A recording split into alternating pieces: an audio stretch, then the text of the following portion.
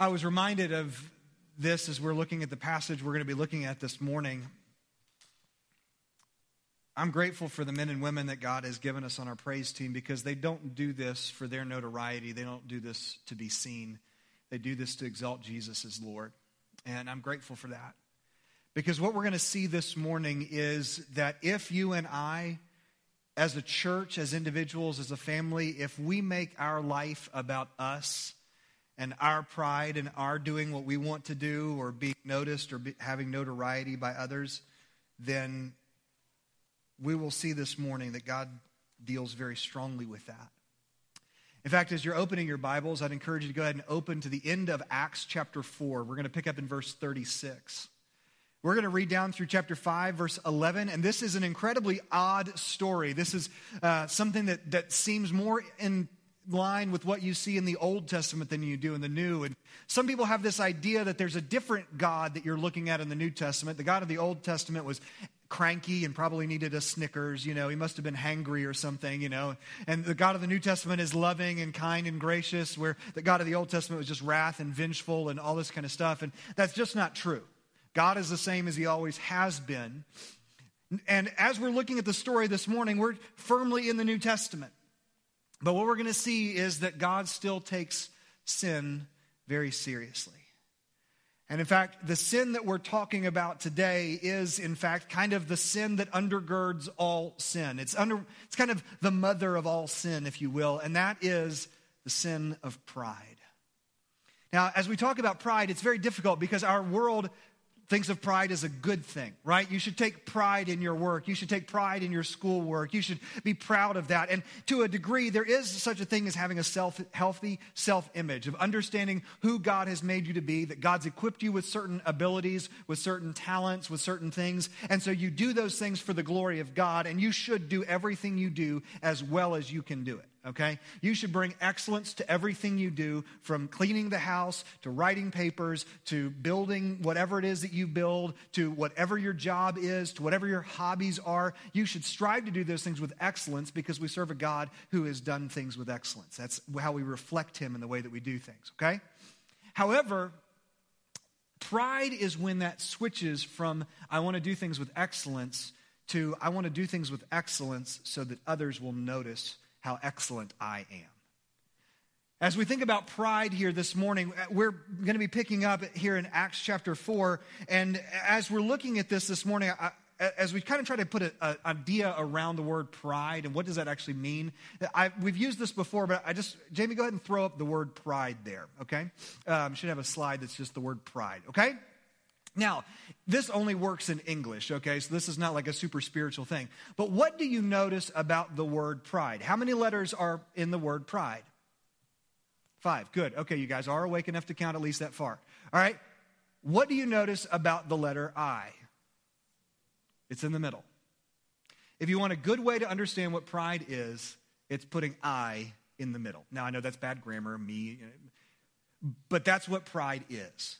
Pride is putting I in the middle, what I want, what I think is best. And that's why I say that pride is the root of all basic sin, because all sin at some level is me saying, I know what's best and I know better than God does. So every sin we commit comes back to this root of pride. That's what we're going to see this morning as we're looking at the story of Barnabas and then Ananias and Sapphira. Now, this is a very odd passage. So if you're new to Christianity, if you're new to church, this is going to sound really crazy. Hang with us while we try to explain what we're seeing here and what God did and why. And I think you might be surprised as you go back. Now, we finished up last week. We looked at that summary statement that Luke gave, talking about the early church and how they were doing a great job of holding all things in common. They had a common purpose, but then one of the other hallmarks of the church, and by the way, Luke, as a great writer, he's kind of setting the ball on the tee for what he's getting ready to talk about. He's preparing us because one of the key things that was marking that early church was the fact that they held their possessions in common. In other words, if I was aware that there was a need in the church, I would take what I had and be willing to sell that so that somebody else's need could be met. We saw that they had that pattern that had been established. It was a voluntary pattern, as we'll see even further today. But they were doing that. So as we pick up here in verse 36 of chapter 4, we're going to have an example of somebody doing just that. Okay, so read with me chapter 4, verse 36. Joseph, a Levite from Cyprus by birth, the one the apostles called Barnabas, which is translated son of encouragement, sold a field he owned, brought the money, and laid it at the apostles' feet. Now pause right there for a second. Barnabas, one of the guys that is introduced here, seems kind of weird because he's never mentioned in the rest of the passage. That's because Luke is introducing him. He was one of the several who had sold things and given it to the church. Luke's just kind of throwing his name out there so that when he comes back to Barnabas, I think in chapter 9, that you'll be familiar with this guy. You've seen him before. You've heard the name before. So he's just kind of throwing that out there. In all of the people who were selling and giving things to the church for the church to be able to minister to the needs of those around them, Barnabas was one of those guys. So he sold a piece of land that he had, and he brought all of it and he laid it at the apostles' feet. By the way, I'm really glad that that's nowhere prescribed that you're supposed to come bring your offering to lay it at my feet. That would just be weird for me, okay? I'm really glad that we don't. We've got a box out in the foyer for you to drop your offering in as you come in if you're giving through check or cash. We also have online giving for you to be able to give that way, but you don't have to lay it at my feet, okay? I'm not an apostle. We've talked about that. As we see this, though, you've got Barnabas bringing his gift, laying at the apostles' feet. Great. So then chapter 5, verse 1. But a man named Ananias, with his wife Sapphira, sold a piece of property. However, he kept back part of the proceeds with his wife's knowledge, and that's important, and brought a portion of it and laid it at the apostles' feet. Okay? So we have to kind of guess a little bit as to what's going on here, but by what we see taking place, it seems like the conversation in Ananias and Sapphira's hearts went something like this.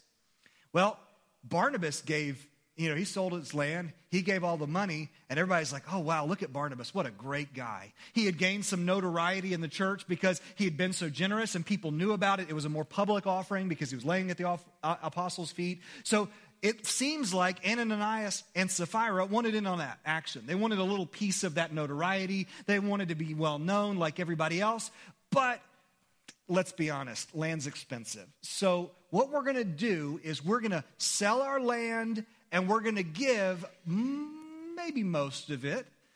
We're going to hold part of it back. Now, by the way, that wasn't wrong. The problem was when they gave it, they pretended like they had given all of the money for the sale. So what's that? It's a lie, right? See, their pride led them to lie. And here's how God responded. Verse 3, Ananias, Peter asked, why has Satan filled your heart to lie to the Holy Spirit and keep back part of the proceeds of the land? Wasn't it yours while you possessed it? And after it was sold, wasn't it at your disposal? Why is it that you planned this thing in your heart? You've not lied to people, but to God. When he heard these words, Ananias dropped dead, and a great fear came on all who heard. The young men got up, wrapped his body, carried him out, and buried him. About 3 hours later, this is before cell phones, his wife came in not knowing what had happened. Tell me, Peter asked her, did you sell the land for this price? Yes, she said, for that price. Then Peter said to her, why did you agree to test the Spirit of the Lord? Look, the feet of those who buried your husband are at the door. They'll carry you out. Instantly, she dropped dead at his feet. When the young man came in and found her dead, carried her out, and buried her beside her husband. Then great fear came on the whole church and on all who heard these things. Whoa. That got heavy in a hurry, didn't it? It was just a little lie, right? I mean, See, here's the thing. Undergirding that lie was that pride, that desire for recognition, that desire to be known. And what we're going to see this morning is that pride absolutely destroys individuals and, if unchecked, will destroy a church. See, we're now 5 chapters into the book of Acts. And as we've been going through the book of Acts, so far, everything's been good. The church has been doing a great job. They've been seeing God bless. They've been seeing God save people. They've been having favor, and they've been able to defend themselves in front of the Sanhedrin and the courts and things like that. And as all this has been going on, it's been really good news. This is the first public sin that we know of in the history of the church. And so because of it, God deals with it very strongly.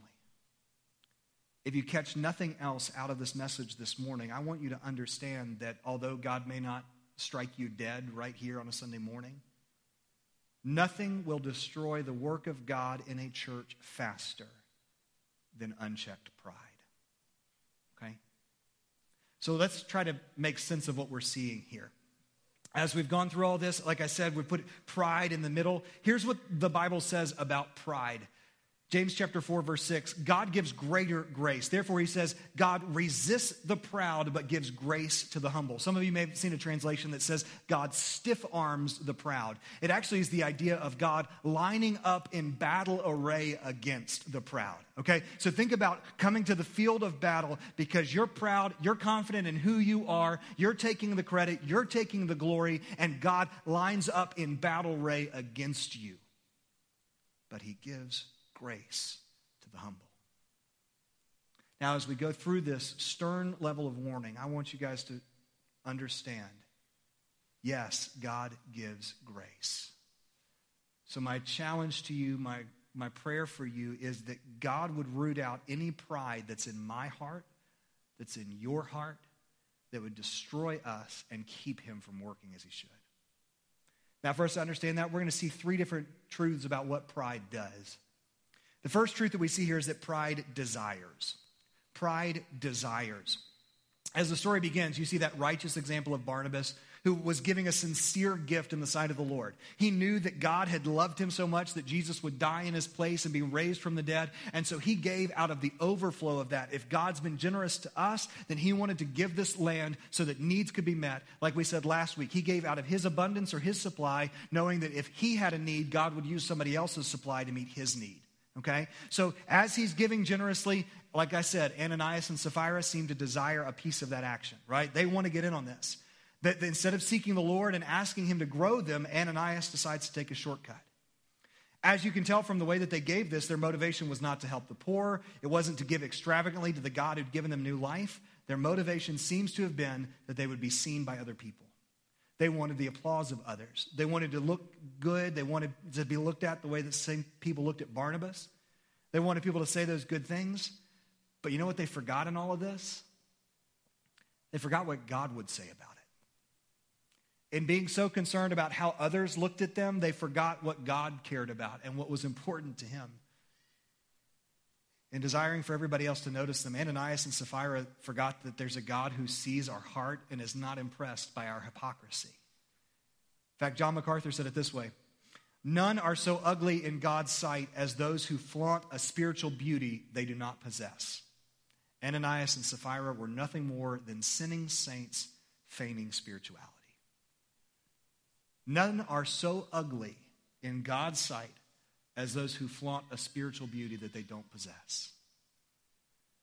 Now, guys, when I look around, y'all look pretty good today.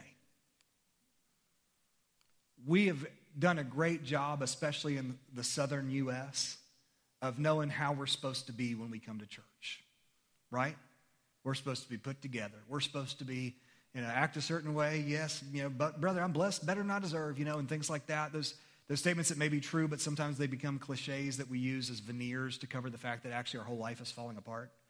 You guys remember that old commercial? I think it was for LendingTree.com, where the guy's got the big house and he's riding around on his lawnmower, and he said, people ask me, how do I do it? I'm in debt up to my eyeballs, Some of us, I think we do that on Sunday mornings. Oh, I'm blessed, brother. How about you? When really, in reality, your life's falling apart. Now, I'm not saying that you need to come into church and you need to be like, oh, guess what, guys? I had a terrible week. I totally dropped the ball, and my boss almost fired me. My dog got run over by a car, and my wife left me. Praise the Lord. I'm not saying you want to be a country music song when you come in. But at the same time, we got to check ourselves and make sure that when we come in, we're not going after that same notoriety. Why do we do what we do? Is it so others will see? Ananias and Sapphira's ugly hearts were completely clear to the God who created them. See, pride, like any other sin, starts as a heart attitude. Before it's ever an action, pride starts as that heart attitude. Before they ever uttered a lie or held back any of the money, Ananias and Sapphira's hearts were proud. That started as a desire in their hearts that led to sinful actions. James says that's how all sin works. James chapter 1, verse 14. But each person is tempted when he's drawn away and enticed by his own evil desire. Then after desire has conceived, it gives birth to sin. When sin is fully grown, it gives birth to death. And that's literally what we see happen in this passage. At some level, there was a desire in them to take the credit away from what God was doing in the church and put it on themselves. And when that happened, God did not tolerate it. And it resulted in their immediate physical death. So here's a question for you this morning as you're thinking about that. And I want you to be slow to answer this question. What does your heart want more than anything else? Okay? What does your heart want more than anything else?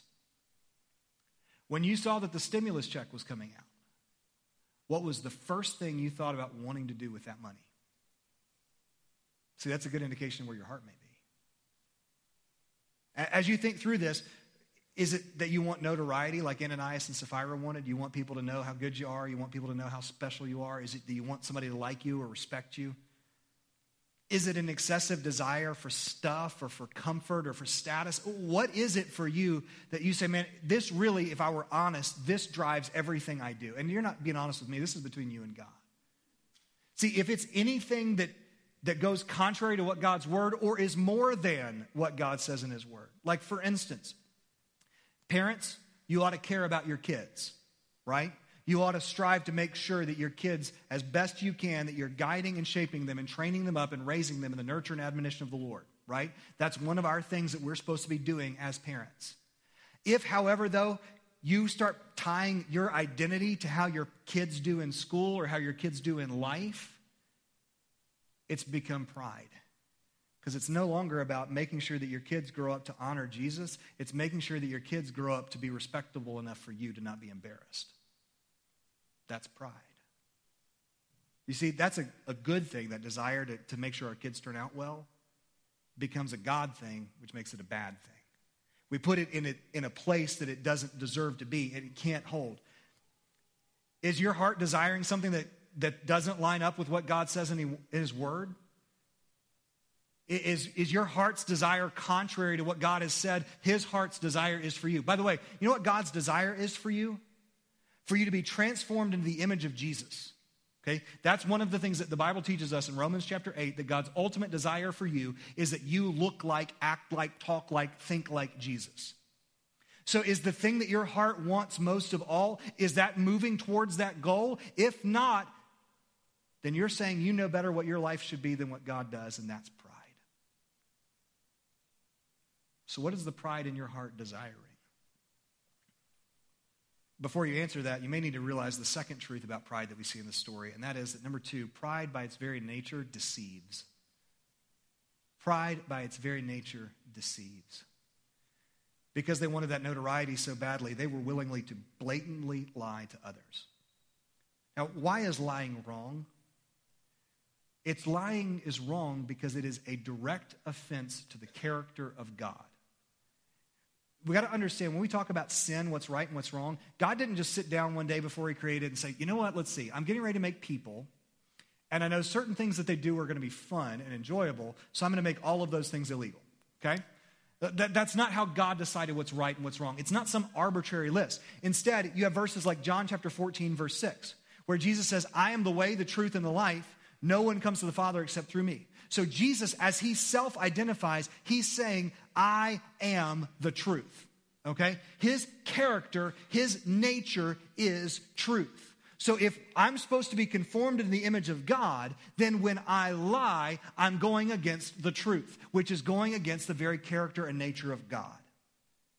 This is why lying's a big deal, by the way. So as we look at that, if he is by very nature truth, then the desire of Ananias and Sapphira's heart is contrary to the nature of God, because they're taking part in a bold-faced lie. Now here's what's interesting. The Bible doesn't actually record Ananias ever speaking. Did you notice that? Look back with me. Verse 2, he kept back a part of the proceeds with his wife's knowledge and brought a portion of it and laid it at the apostles' feet.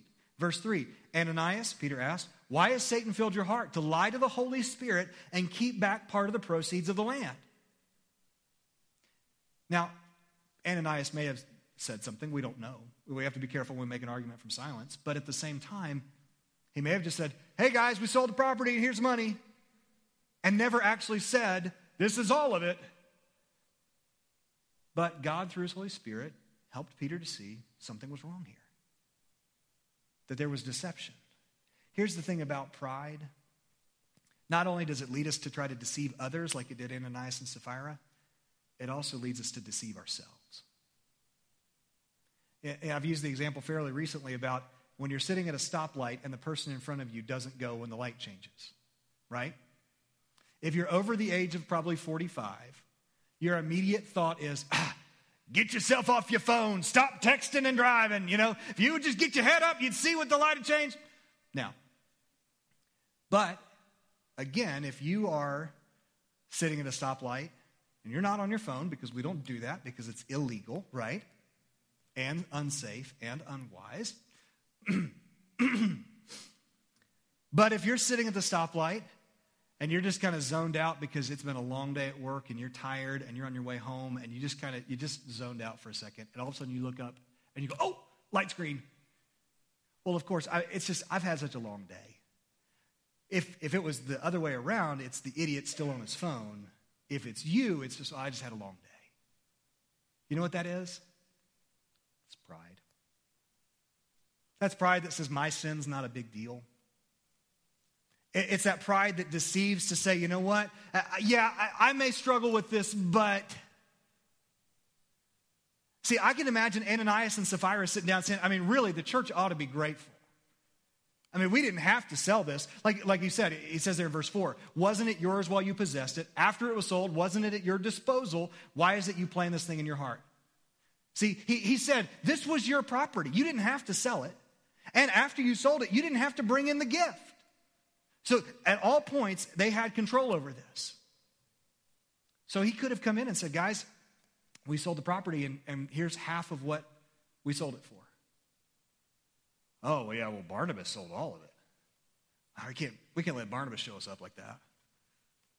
So instead, they lie. But it's not that. It's most of what we sold for. They ought to be grateful for that, right? It's enough. It's a good gift. See, that deception runs into our hearts so that we miss it. I'm going to jump a couple of verses, by the way, so Brody, good luck.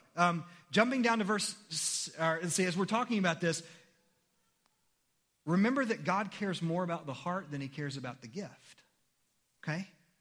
God cares far more about the heart than he cares about the gift. And that's why you've got a story in the Old Testament where Saul, the king, was supposed to go and wipe out all of these people and destroy everything that they had. And instead, he decided that he was going to keep back the best of the spoils for himself.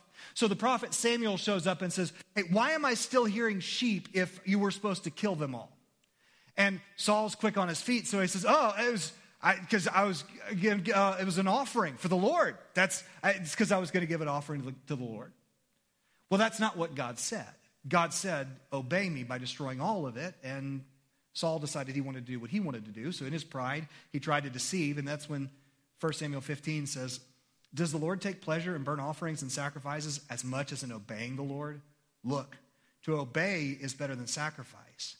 To pay attention is better than the fat of rams.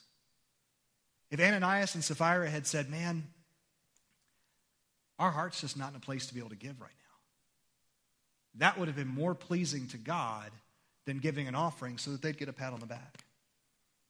For them to come to God for grace and say, God, when I got ready to think about giving, I couldn't help but feel that twinge in my heart that says that I still am too attached to this. God, would you remove that and make it where I could give freely? And hold off for a little bit until you work through the sin there. That would have been much more God-honoring than even giving half of it and lying about it. Because the pride deceived them into thinking it was okay. Contrary to what Walt Disney would tell you, you should never follow your heart. Okay? This is terrible advice that my generation and down has bought into wholesale. Okay? Following your heart is a terrible idea. Why? Jeremiah chapter 17 says this. The heart is more deceitful than anything else and incurable. Okay? Following your heart, well, your heart is more deceitful and lies worse than anything, and it's incurable. Who can understand it?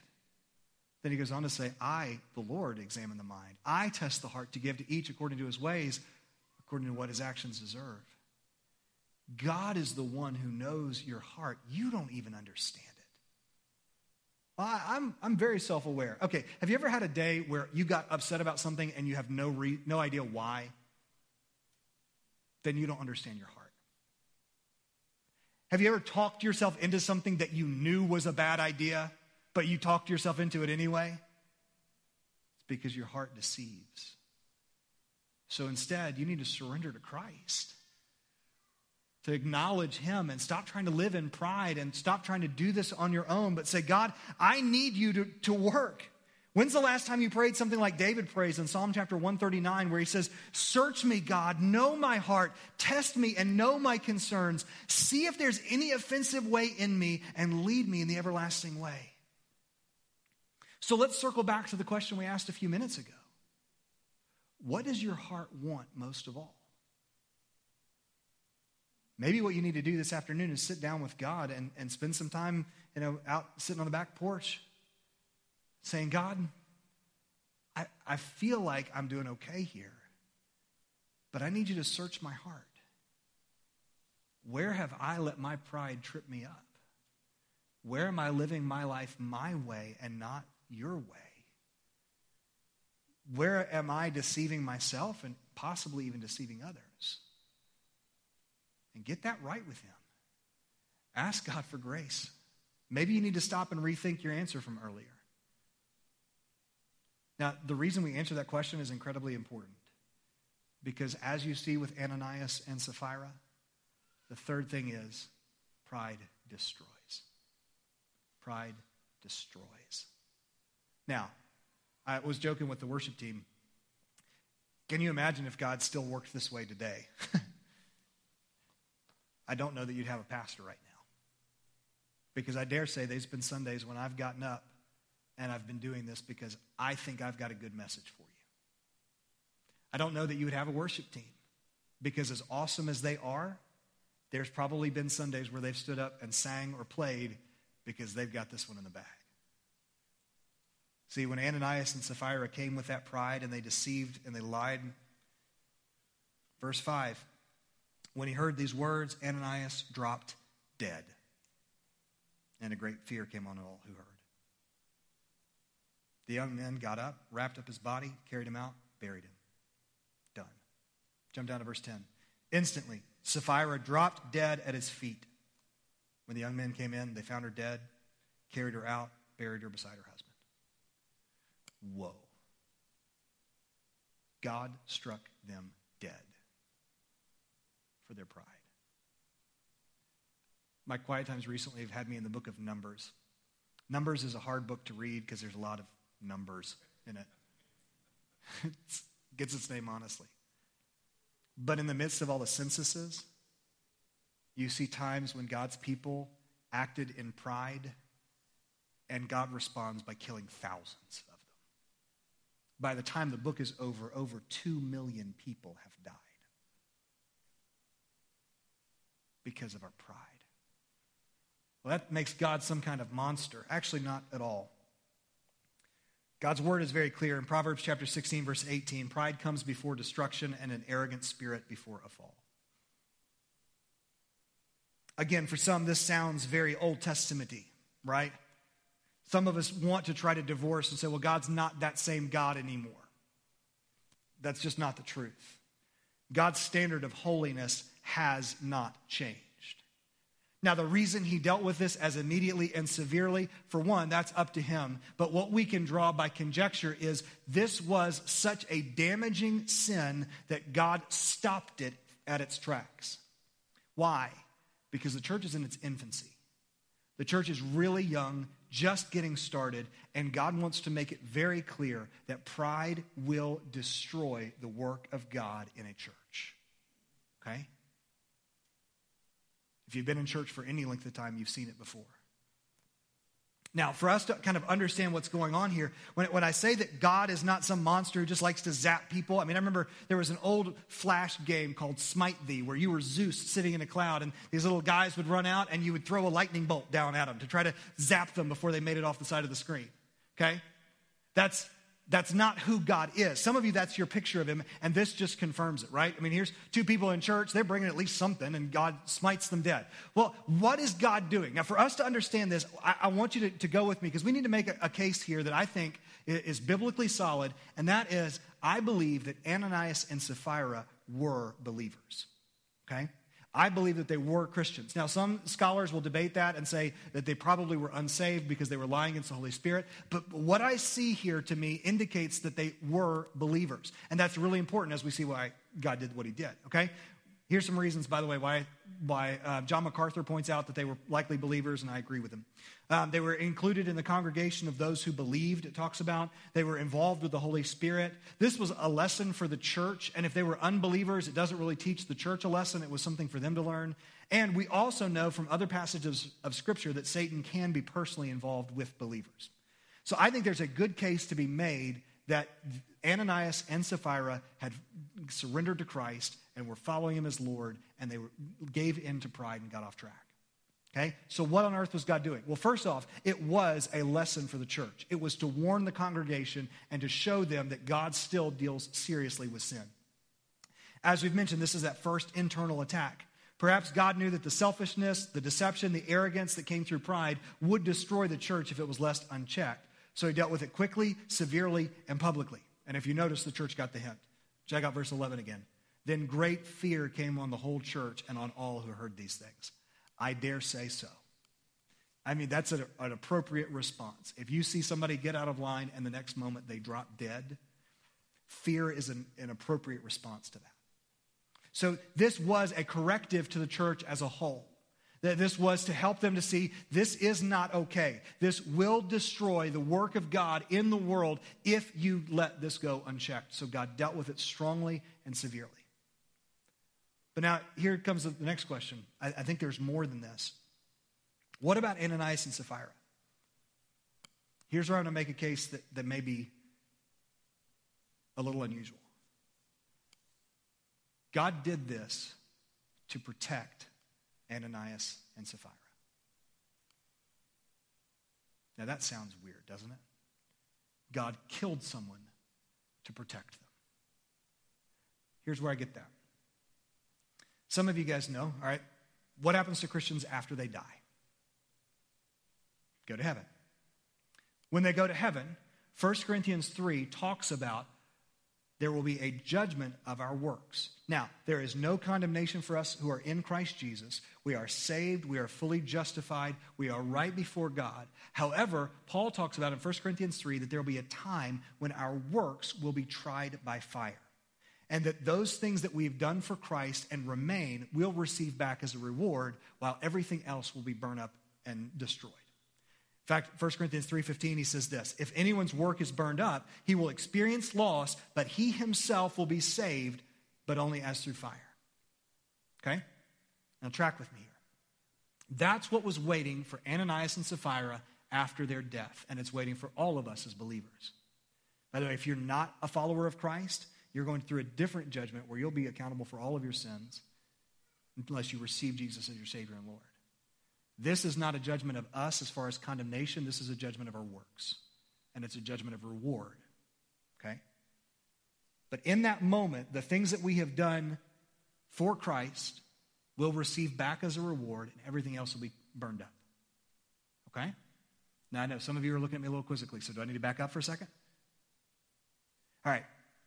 There's two basic judgments that you're going to go through. The first, the biggest one, if you will, is on whether or not your name is written in the Lamb's Book of Life. In other words, whether or not you've ever been drawn into a relationship with Christ through his death, burial, and resurrection. Those whose names are not written in the Lamb's Book of Life will spend eternity separated from God. So those who have not surrendered to Christ, those are condemned in their sin. Okay? We clear on that part so far? Seriously, make the nodding sound. It's okay. All right. However, for those of us who are believers, our sins have been covered and atoned for by Jesus' death, burial, and resurrection on our behalf. So there is therefore, Romans 8:1, there is therefore now no condemnation for those who are in Christ Jesus. That judgment is taken care of. So if you had a book of all the things that I've ever had written or that I've ever done sitting there next to it, what's in those books don't matter because my name is written, in this instance, do not matter because what's written in that book. My name is written in the Lamb's Book of Life, not because of what I have done, but because of what Jesus has done on my behalf. Okay? We still clear on that? So because that's now taken care of, there will be a time when we as believers, in a way that we don't fully understand, will stand before God and all of our works are going to be laid out. Those works that we've built with gold, silver, and precious stones, in other words, things we've done for Christ and for his glory and for his name. And then other things there will be built with wood, hay, and stubble. What that means, that's stuff where we did it for our pride, for our selfishness, even after following Christ. Okay? Those days when I preach a message because I think I've got something awesome for you, that's wood, hay, and stubble. The days where I stand up and know that I have nothing good in my own to speak, and I do this for the glory of God and him alone, that's the gold, silver, and precious stones. Okay, you see the difference? God's going to put a match to the whole thing. Those wood, hay, and stubble works are going to be consumed. But 1 Corinthians 3, and if you got questions about this, look at this passage this afternoon. 1 Corinthians 3 says that those things that would remain, we will receive back as a reward. Okay? Again, we're saved, period, end, not by our works. However, there will be a time when our works are tried by fire. Okay? Are we more clear on that? If you have questions, you guys know how to get in touch with me, okay? I'd love to talk with you about this. So here, if that's true, here's why this was an act of protection on God's part. Maybe it's better to put it in terms of a story. Imagine a rebellious teenager. He's 17 years old, and he's sneaking out to go off to parties. At the parties, he's drinking. He's doing all the things that you shouldn't be doing at a party, right? It's breaking his mom's heart. It's breaking his dad's heart, and yet he keeps doing it over and over and over again. Let's say one night dad finds out about it. He finds out where the party is, and he's had enough. So dad gets in the truck. He drives over there, busts the thing up. The kid's mad as a hornet. But that dad, because he loves him, says, son, I'm not going to let you keep doing this to yourself. I'm not going to let you keep doing this to the family. Get in the truck. We're going home. That's what a loving father would do, right? You're hurting yourself. You're hurting our family. Get in the truck. We're going home. I believe that's what we see God doing here. Ananias and Sapphira, you're hurting our family. You're hurting the church because you're stealing the glory for yourself. You're trying to make yourself special instead of making Jesus special. You're hurting the church, and you're hurting yourself. Because see, if God resists the proud but gives grace to the humble, if they continue on in this pride, they're going to keep building up wood, hay, and stubble. With everything that they're doing, they're going to keep building wood, hay, and stubble, wood, hay, and stubble, wood, hay, and stubble. And all that's going to happen at the end of their life when they stand before God, all of that's going to be consumed. So God in his grace and in his mercy and in his love shows up at the party and says, get in the truck, we're going home. In case you need other perspectives on this, by the way, in 1 Corinthians chapter 11, it talks about the fact that, I've lost it now, hold on. 1 Corinthians chapter 11, people had died because their motives were wrong in taking the Lord's Supper. So we know God had taken people out because of the damage they were doing to the church. Not only that, we see in 1 John chapter 5, verse 16, we read about believers being able to commit a sin that leads to death. Now, that's an ambiguous phrase, but when I put together Ananias and Sapphira, 1 Corinthians 11, and what I see in that passage, it tells me that there is a time where God, in his grace and in his mercy, says, get in the truck, we're going home. Now, again, we don't have a framework for this, right? Because for us, killing somebody is a terrible thing, right? You don't get to decide this. You don't get to make this call. And I don't know why God allows some people to continue making sinful, painful choices that disrupt and destroy. I don't know why God does that with some where he doesn't with others. But what we see here is their pride ended their life on earth. Because God in his grace and his mercy said, come home. I'm not going to let you keep doing this. By the way, maybe that's what you need to hear this morning. You've been running. You've been trying to find your own way. You've been trying to make life work on your own. And what you need to hear is that there's a God who loves you so much. And he'd say, come on,